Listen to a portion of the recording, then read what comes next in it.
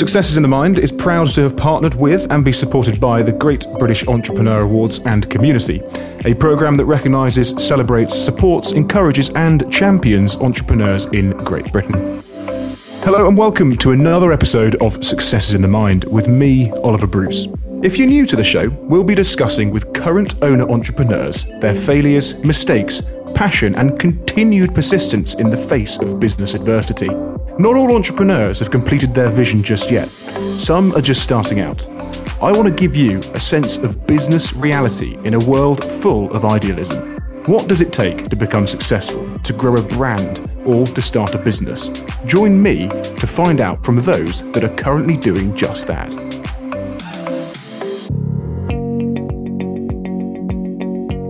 So today I'm joined by one of the three founding partners of global influencer marketing brand, the GOAT Agency. Based in London, New York and Singapore, GOAT has been recognised as one of Adweek's fastest growing agencies of 2019 and boasts over 120 staff.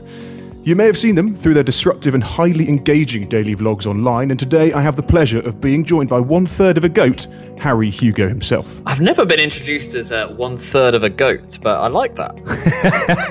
No, well, welcome to the show, and thank you so much for joining. For those that can hear pots and pans and frying in the background, in true COVID style, Harry's housemates are cooking a fryer. Yeah, they've got very little respect for the podcast. But, that's going to have to be how it goes. Harry, thank you so much for joining me on my inaugural podcast. What a way to kick it off. As you may or may not know, unlike the majority of business podcasts out there, this podcast is based entirely around the failures, mistakes, passion and persistence of owner entrepreneurs currently in business. So many podcasts focused on the exit, the millions and the lifestyle after the daily grind, not the daily GOAT. But I wanted to know that I'm not the only person getting up at the crack of dawn to make my vision a reality. Harry, it started for you over 10 years ago, age 16, when you were told by a local newspaper that you were too young to write for them.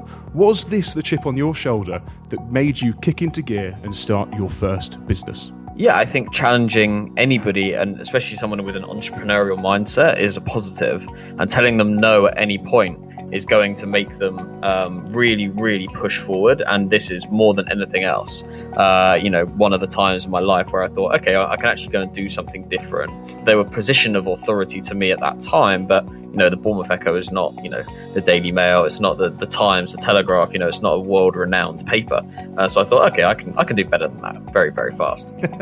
Did you message them after you got the job with Liverpool FC writing on their website, just to let them know that actually, whilst you are still younger than most of them, you have got a job in Premier League football? Yeah, I'm not very proud of the message I sent sort of 6 to 12 months later after I got rejected. But you live and you learn. I was a young 18 arrogant brat, so some things change, some things don't. But I do regret the message that I sent the editor of the Bournemouth Echo. Was it that arrogance, that kind of want to prove people wrong, and that kind of massive amount of irritation that kind of made you so successful over the next sort of, I suppose, 5 to 10 years? Because you've gone on to obviously start Sport Lobster as well as kind of go through and found the GOAT Agency, which, as I said earlier, has got over 120 staff. Have you got a certain amount of passion and drive that is stemmed through being told no? Yeah, I think, when it came to Fresh Press, my first business, that was about being told no and wanted to go into football writing, and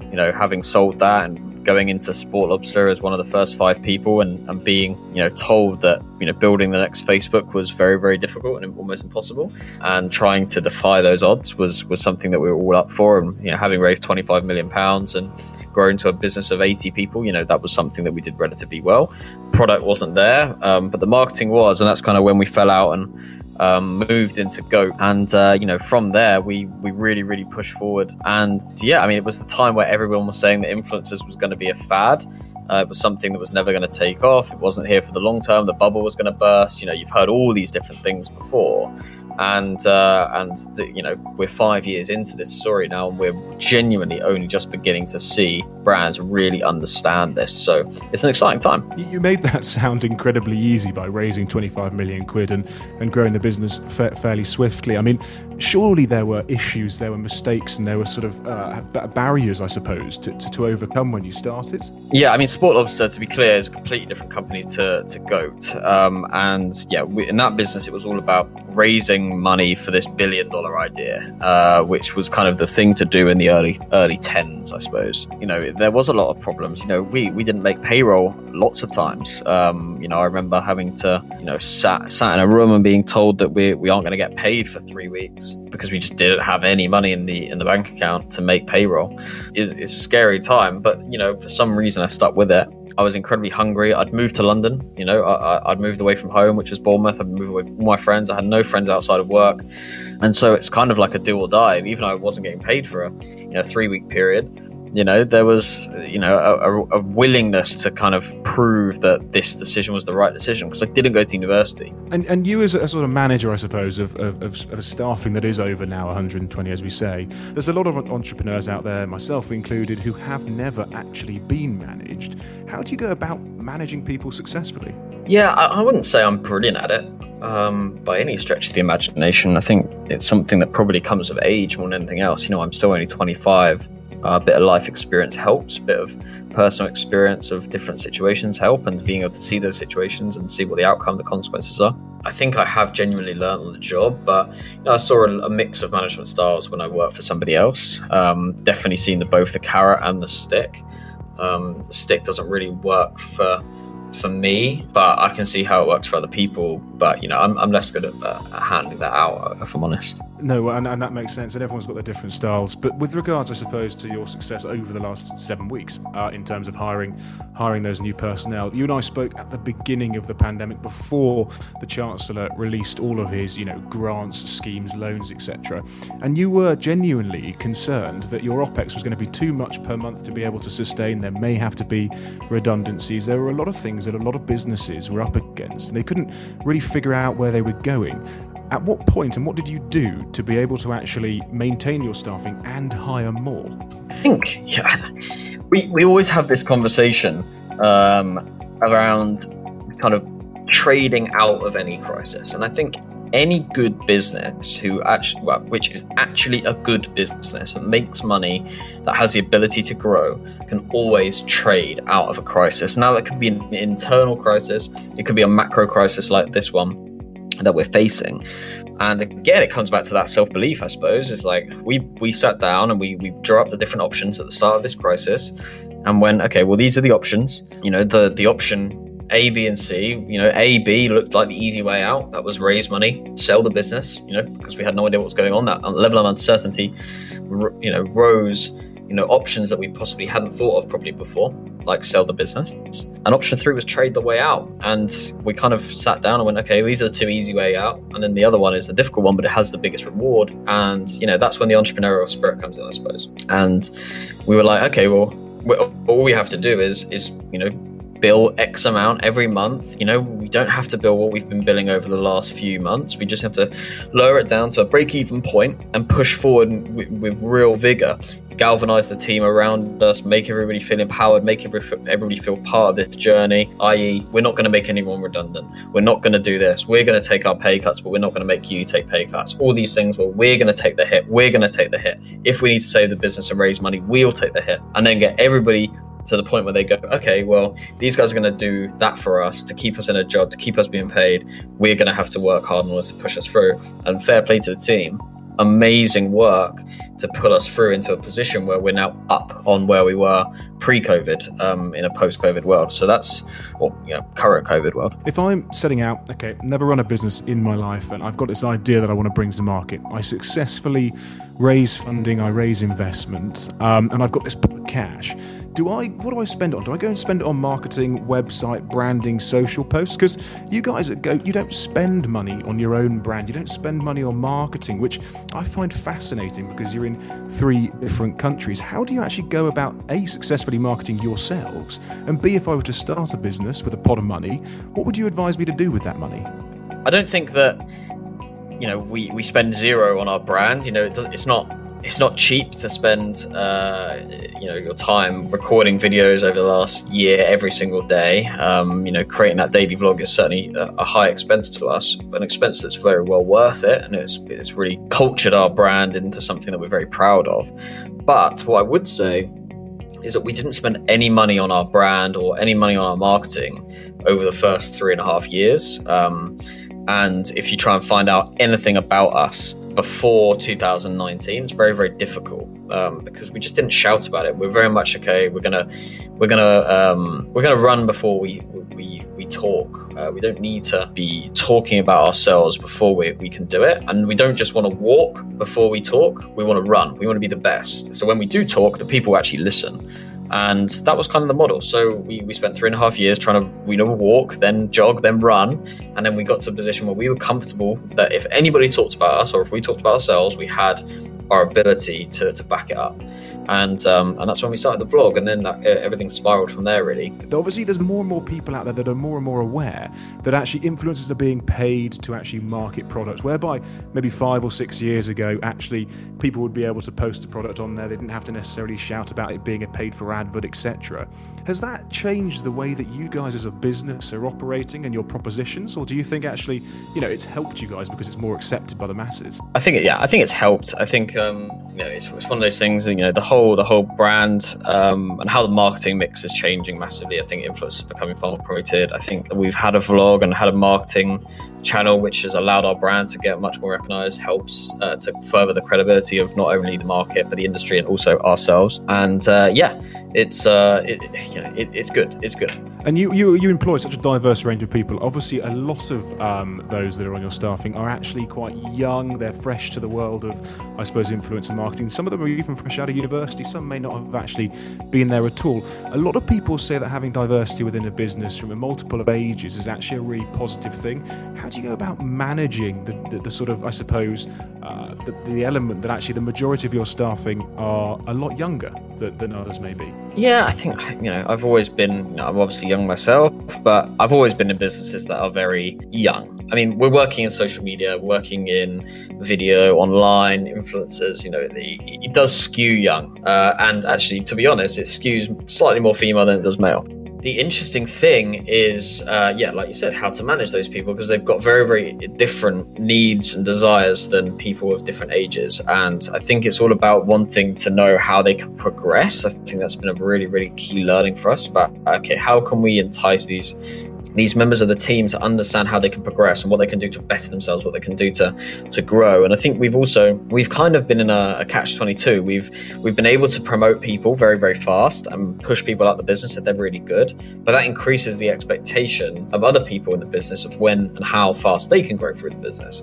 And maybe they think they're as good as A, but they're not, and they expect to go through the business as fast as A, and they don't, and therefore they become less motivated, and that's kind of been something that we've been working on, because we're in that rock and a hard place. We want to promote people really quickly, but that sets a bad expectation across the business, because people then expect to be promoted very, very quickly, and it's managing that expectation. But yeah, in terms of bringing in different ages, I think I'm 25 now, so I'm in the middle, and we need to bring in more 18-year-olds. We need to bring in more people who are in it every day on TikTok, on the new platforms. I try and keep as relevant as I possibly can by watching as much content as I possibly can. I call it my homework. I try and watch as much YouTube as I possibly can. Even people that I don't like watching, I watch, because I want to know how they edit their videos, what's trending, why are they talking about that, what are the jokes they're making off the cuff about other YouTubers, what's that interaction like. And then I can really think about all sorts of different things when I'm talking to brands, because I know what other people are making. And then also we need to bring in older people in the business, because we need different functions being achieved in the business. We need finance, we need operations, we need logistics, we need HR, but also we need people that think in a different way strategically for different business groups and different audience groups, because we're not just selling to millennials and Gen Z, we're selling to all sorts of different age groups for the brands that we work with. And it's very, very important that we have the right mix of people coming up with the strategies and executing on those strategies for the audience that we are delivering for. That makes sense. And recruiting is really difficult. I mean, for a lot of businesses, it's difficult. But now, when I say a younger generation, I don't you know, you and I are both young. You're 25, I'm 27. But what comes of that is more tech-savvy people. Now, when they're disgruntled with a business for whatever reason, people tend to go online and they may say positive, they may say negative things. Now, I'm sure you've heard of a company called Glassdoor. Now, I'm going to play a little game here, Harry. You've got 41 reviews on Goat's Glassdoor account. And what I've called it is, trust me, I'm a doctor, probably. And what I want you to do is I want you to say goat if it's a true review, or bull if it's not a true review, okay? I'm pretty hot on this. Are you? I thought you would be, because it's such an important part of any business. So we will start with, I wanted to work there, but I'm a vegetarian and the brand didn't appeal to me.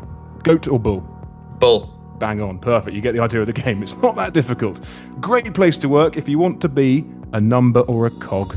Oh, that's us. We're certainly not a number or a cog sort of business. We allow people to do amazing things. We've got young people doing awesome things in the business. Now, yes, we are very process driven. We're a machine in how we operate, but we operate at such great scale. We grow so fast. But I certainly don't believe you're a number. Everybody knows everybody in the business. Good luck. If you think you're a cog in a machine in our business, good luck in a corporate.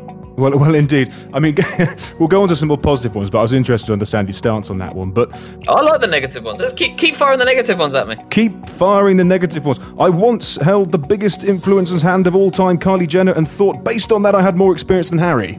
Goat or bull? Bull. Bull. What about this one? I spelt influencer like Hippocrates influenza and didn't get the job. Goat or bull? Bull. Yeah, very good. Become your own entrepreneur within the company. I think that's us. Yeah, I'd say goat. I think that's goat. Yeah, spot on. Amazing people, brackets, approve the CEO. Yeah, I mean, that probably is us, but, you know, who's approving of our CEO? I've got no idea. No, that is true. I suppose the final one is a fast-paced and exciting environment to be part of. Yeah, that's us. And that does sum us up. Yeah, indeed. That's why I ended on that one. But how does it make you feel, Harry, when people say, you know, positive things like that? A fast-paced and exciting environment. This is a concept, a baby of the three of yours. I mean, what does that make you feel like? Yeah, I think, it makes me feel great. I think, for as much as the positive ones on Glassdoor are good, I think the negative ones are really good too. I'm not shying away from the fact that we've got some negative reviews on Glassdoor. You know, everybody does. If you don't, then I think you've manufactured your Glassdoor. We've got 41 reviews. We've done all right. We're at 3.6, 3.8 stars. I'd probably take that on a review website where, reviews on the whole are pretty negative. No, indeed. And with regards, I suppose, to people taking this feedback personally to a certain extent, and you've been incredibly diplomatic and I respect you hugely for that. A lot of people would go, oh, they're wrong, go away, that wasn't posted, X, Y, and Z, and you're right, they try and manipulate these things. But actually, feedback's really important in business, regardless of what sector and what industry you're in, because if you haven't got the feedback, you really don't know where you stand, I suppose. Do you act upon feedback, and try and spin it in a positive way in the business and go, look, we've actually not delivered correctly here. This is what we need to do next time? Yeah, I mean, it's feedback loop across the business. Communication is really, really powerful. I mean, it can make you so much better as a business, so much faster than probably any other change. Communication is so important. And especially as you get greater and bigger, it becomes even more important because communication becomes more lax across teams, across people who used to talk to each other all the time or sit next to each other, now don't. They sit across the office. I think that's probably the greatest change you can implement, and that obviously comes off the back of feedback as well. Goat's growing well now. Goat's got a good sort of process in place, etc. You've seen huge uplift over the last couple of years. What does the future hold for you guys? Obviously, you've come out of the pandemic in a positive position. 6-12 months' time, what does that look like? I think the whole marketing mix has changed so dramatically in the last 4 to 5 months. Because of that, so many brands are understanding exactly what they need to do going forward and what that marketing that they did coming into 2020, how quickly that has aged, and what they need to do coming out of 2020. And I think that puts us in a very, very interesting position as an agency with a hold on a marketing channel which is not only growing but very, very exciting to a lot of marketers who are coming in with huge TV budgets, billboard budgets, outside of home budgets that, you know, they've been spending for years on things that now just aren't working how they used to. And social is such a valuable exchange of customer information and interaction that can be harnessed for sales, for engagement, for brand recognition, for brand awareness, for brand affinity, that is just so underutilized when it comes to the budgets that are being spent. I think people think that because certain brands tweet about certain things all the time, or they're very active on social, means that they're actually really good at harnessing social. It doesn't actually make a difference. You know, if you look at the general spend of TV versus digital, it is laughable. It is at least 70-30, and that is me being very, very kind towards digital. Normally it's way higher. TV spends 80 to 85% of total ad spend. That is nuts in comparison to where the attention is. There is a YouTuber on in the US called Mr. Beast, and every single YouTube video gets between 20 and 30 million views. Every single one. There is a very, very small amount of TV shows in the world that will get you the same ratings as that video. That video will cost you $400,000 to sponsor it forever, and it will be integrated into the content. There's no other media format that you can get that many eyeballs on that content in an integrated way, with the presenter reading it out, all these different things that is impossible on any other media formats, to get it for that price. And that is the power. It's so underpriced right now. Even though it seems expensive, $400,000, that's huge for a YouTuber. Yeah, but he's getting 30 million views. 30 million people care about what he's saying. They're not just watching it because it's on at 8 o'clock prime time on the main channel. They've clicked on the video. There's 30 million people that clicked on the video. You know, that's the power. That's the power. I suppose that being the power, I mean, but why? What makes good content? Why is he netting 30 million when actually you've got the X Factor on TV, which, you know, when I was younger, everyone used to love. But, you know, why is he getting so many people looking at that? Why are so many people engaging with his content? It's a formula. He creates engaging content that people want to watch. He advertises it very well with great thumbnails, great titles. It's enticing. It drives curiosity. And then when you're on the video, he's charismatic and he gets people engaged. He's worked out the perfect formula, and, you know, there's plenty of other people doing exactly the same thing. So he's almost become a brand. And for me, there's so much opportunity out there, and I suppose people listening to this might be contemplating starting their own business. They may now be contemplating actually becoming a YouTuber. But, you know, how do you, Harry, stay focused on the goal, on the vision, and what needs to happen, and not get distracted by going, oh, but if I just dip my toe in over here, I could actually make this much more or do this much more with my life? You know, how do you stay straight and narrow, I suppose? I think it's part and parcel of having founding partners as well. They kind of keep you grounded. I live with my mates. You know, I think that's just try and keep people around you and keep you grounded. And, you know, we've got a successful business. We still have a lot of moments that, you know, we ideally wouldn't have. You know, COVID comes in, you think the business is over. You know, all that hard work, 5 years, and, you know, looking at it in the face and going, Jesus, anything could happen in the next couple of months. I think that kind of humbles you. You know, I think, it's an exciting one, but you've got to stay humble. And, you know, I've got a lot to learn. I'm 25, and despite my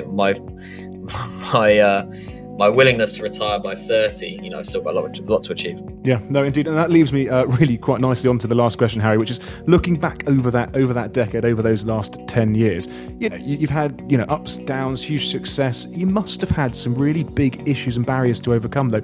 What's been the biggest issue over that period? It's a really difficult question to answer. I think people is genuinely the hardest thing. Keeping people happy, making people into great human beings. I think that's always been a really, really core focus for us, is rather than just make them great employees, make them great people. Because we have a responsibility of bringing young people through the business, and therefore, you know, just making dickheads is of no use to the society. And I think people is the hardest. It's difficult to hire people at scale. It's difficult to fire people, and it's difficult to make people great employees at the same time as making great human beings. But that is our goal, and that is always our greatest challenge. No, that's wise words to end it on. Harry, thank you so much from the Goat Agency for joining me this week. To keep up to date with the Goat's global domination, check out their website, goatagency.com, or visit Harry on LinkedIn to see the daily vlogs, podcasts, and much, much more. Join me next week where we'll be discussing more about failures, mistakes, passion, and persistence with other inspiring owner entrepreneurs who are currently in business. Thanks once again for listening. Take care. Thanks for listening. If you've enjoyed this programme, then please show your support by subscribing via Apple Podcasts and all other major podcast streaming services. Why not share it with at least 3 friends? And of course, make sure you tune in next week. I'd love to hear your thoughts on the show. Contact me via Twitter at @OliverBruce_biz or via LinkedIn at @OliverBruceOnline. Thank you. Successes in the Mind is proud to have partnered with and be supported by the Great British Entrepreneur Awards and Community, a programme that recognises, celebrates, supports, encourages and champions entrepreneurs in Great Britain.